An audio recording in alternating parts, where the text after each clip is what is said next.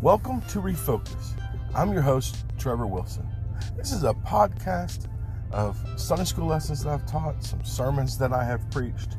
I have various guests at different times. Basically, the whole idea is to just kind of refocus back on the Word of God, going back to those Bible stories, studying the Scriptures. Let's just kind of get out of ourselves, out of our own thinking, and go back to the Word of God and see what He has to say. I love those old Sunday school lessons when we were kids.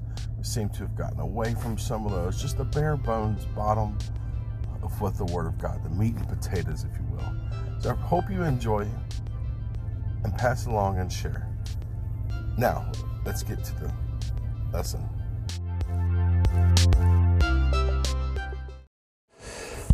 Well, hello again. We're back, continuing in our study in the book of Matthew in chapter 19. And we got through verse 3. So verse 3 is kind of our kickoff point because that's kind of what starts this segment on marriage and divorce. And of course, we mentioned the fact that the Pharisees, as always, are there and trying to challenge or trip up Jesus, and they throw out this question about divorce. And they ask him, is it lawful for a man to put away his wife for every cause? And of course, they're trying to get Jesus to say something that might be controversial, might cause a problem. They don't care if it's right, wrong, or indifferent. They know that this is an issue, and whatever he says is probably going to cause a lot of people to stand behind him and cause a lot of people to oppose him, and so that's what they're after, is division. It's what they always want. So he gives them response, and notice what he says. And he answered and said unto them, have ye not read? Okay, have you not read? And he's referring to Scripture, of course, and that is the common bond between the two of them, is Scripture. And of course, the problem is that they put their own spin on it. And he always guides them back to what it really, truly says in context and so on. But he takes them all the way back to the beginning. And he answered them and said, have you not read that he which made them at the beginning made them male and female? So he starts there. With marriage, he says, first we got to get the basics right. Now, you would think in reading this that this was written in our current time, our current century. But this is over 2,000 years ago. But, of course, they had some similar problems as we have today. But in this particular case, they're referring to divorce. But God clarifies, first of all, that God created a man and a woman, and it wasn't so much that He created the different genders, different sexes. He created them. He tried to create two creatures that were compatible. Now, in this day and age, obviously, we have this problem with the homosexual community, who tries to tell us that you can be compatible and be of the same sex, and that's just not true. I know it's not a popular view for me to say that, but I can't go against Scripture. God created us male and female, and He created us to be complementary. Say what you want. Same-sex relationships simply are not complementary. They may be temporarily sexually satisfactory, but they don't provide ultimate satisfaction. They can't produce what God intended a marriage to produce. But be that as it may, the fact is God created man, male, and female. They try to say that you have the genital differences, and then you have the mental differences. The situation today is a mental difference. Between the ears, that gender is determined, by your brain. Well, that's not true. There's confusion between the ears, certainly. And that's why they come up with these crazy ideas with regard to gender. But the fact is, God created man as a whole. And so we're not to be confused about what our gender is. We're male and we're female, and that's it. So he says, he gives them the scriptural references. Look, if you're going to find an answer, you got to start with Scripture. And let's go back all the way to the beginning. First of all, you have a man and a woman. And then he said, for this cause shall a man leave his father and mother, and shall cleave to his wife, and they twain shall be one flesh. So that's kind of the second point that he makes here. They make a decision to become one.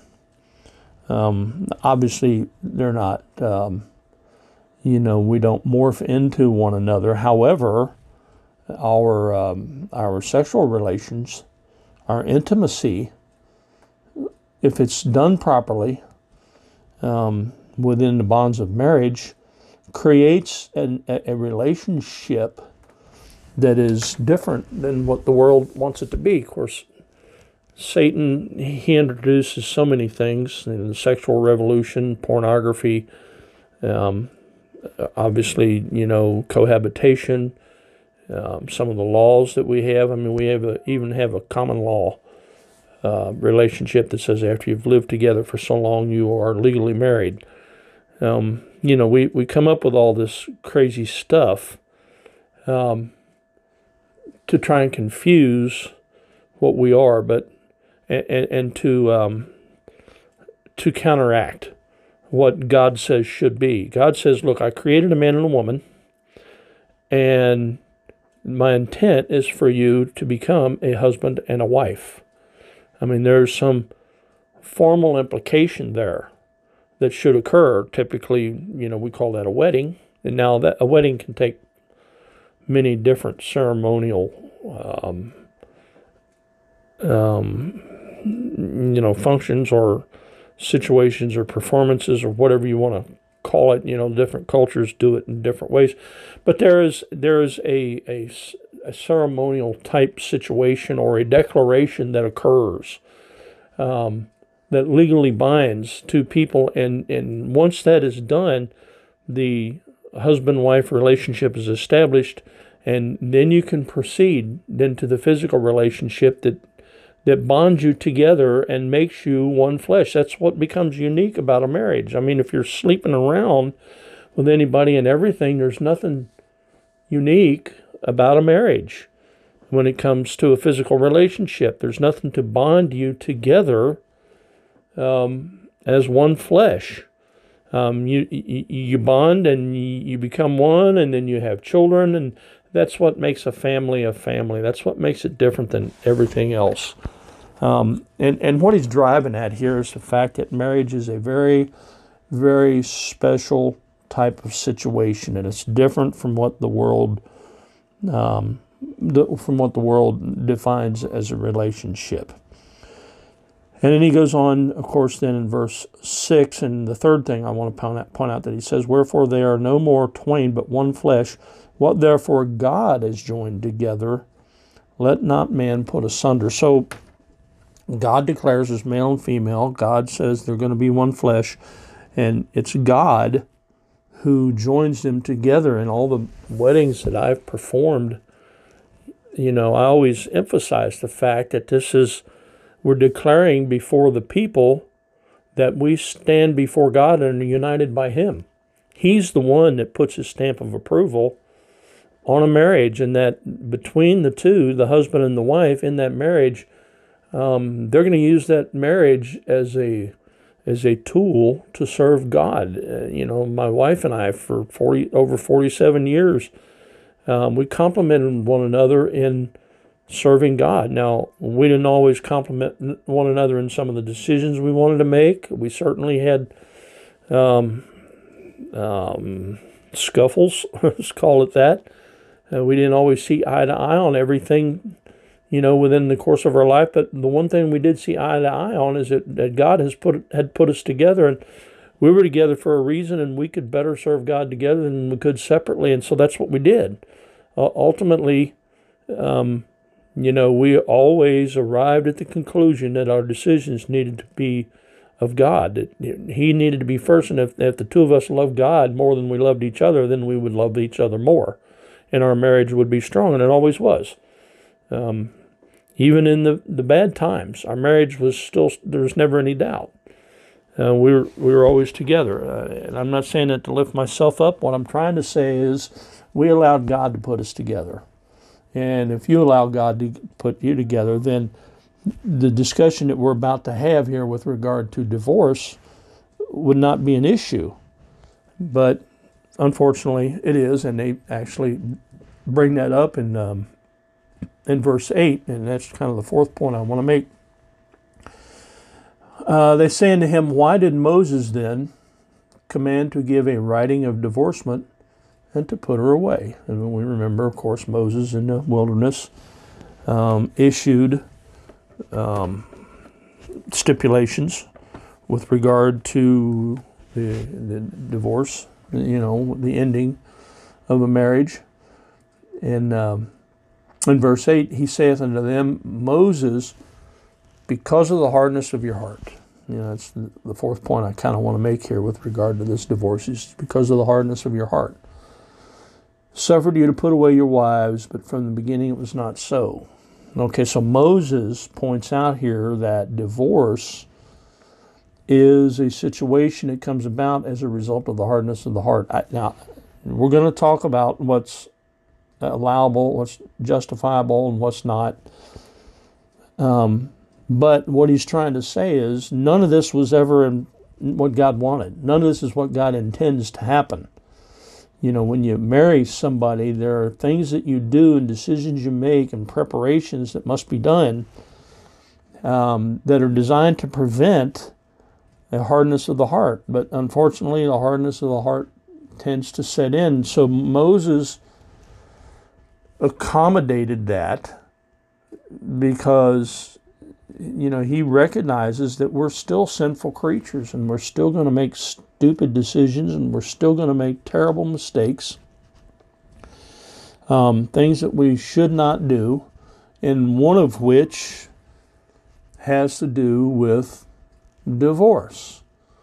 And Moses then, in that that directive that he gave, says in verse 9, and I say unto you, this is Moses speaking, he's reciting Moses, in other words, and I say unto you, whosoever shall put away his wife, except it be for fornication, and shall marry another, committeth adultery. And whoso marrieth her which is put away, doth commit adultery. All right? Adultery is a valid reason for divorce, according to Moses. Not necessarily according to God, but according to Moses. Moses allows it. Now, it's interesting. Well, I'll not get too much into that, but Moses points, they're pointing out here that Moses made an allowance. He's saying, look, this is really not what God wants. This is not God's directive. This is what I'm telling you. But the fact is, God preserved it in His Word. And if it's preserved in His Word and we believe His Word is inspired, then God inspired Moses to say this. So, kind of ultimately it is from God, because God made an allowance due to the hardness of our hearts. It says Moses did, but ultimately it was really God through Moses that did this, that he has allowed man to do something that he would prefer they not. And divorce, in this case, is one of them. So divorce, I don't have time to get into adultery. We're going to have to save that really for our next segment, because we've only got about a minute and a half left. But Moses says for fornication and adultery, those are valid reasons for divorce. Now, we're actually going to talk about another one, another current problem we have with regard to divorce, and that's abuse. and see where that stands scripturally speaking. But Moses talks about adultery. So let me just make one point about adultery, and maybe we'll reiterate this in our next section. But adultery, the word used here, comes from the root word maykos, M-A-Y-K-H-O-S. And the interesting thing about that root word is the root word actually means apostate. So he's equating adultery, or the adulterous relationship, as an apostate type situation. You're not recognizing the bonds of marriage and the relationship that you have in marriage, which is supposed to be a picture of the relationship between Christ and His church. So that's where the apostate idea comes from. So I'm just going to kind of leave you with that thought. We'll pick up on that when we come back. We're at the end of our time, so we'll catch you later. Goodbye and God bless.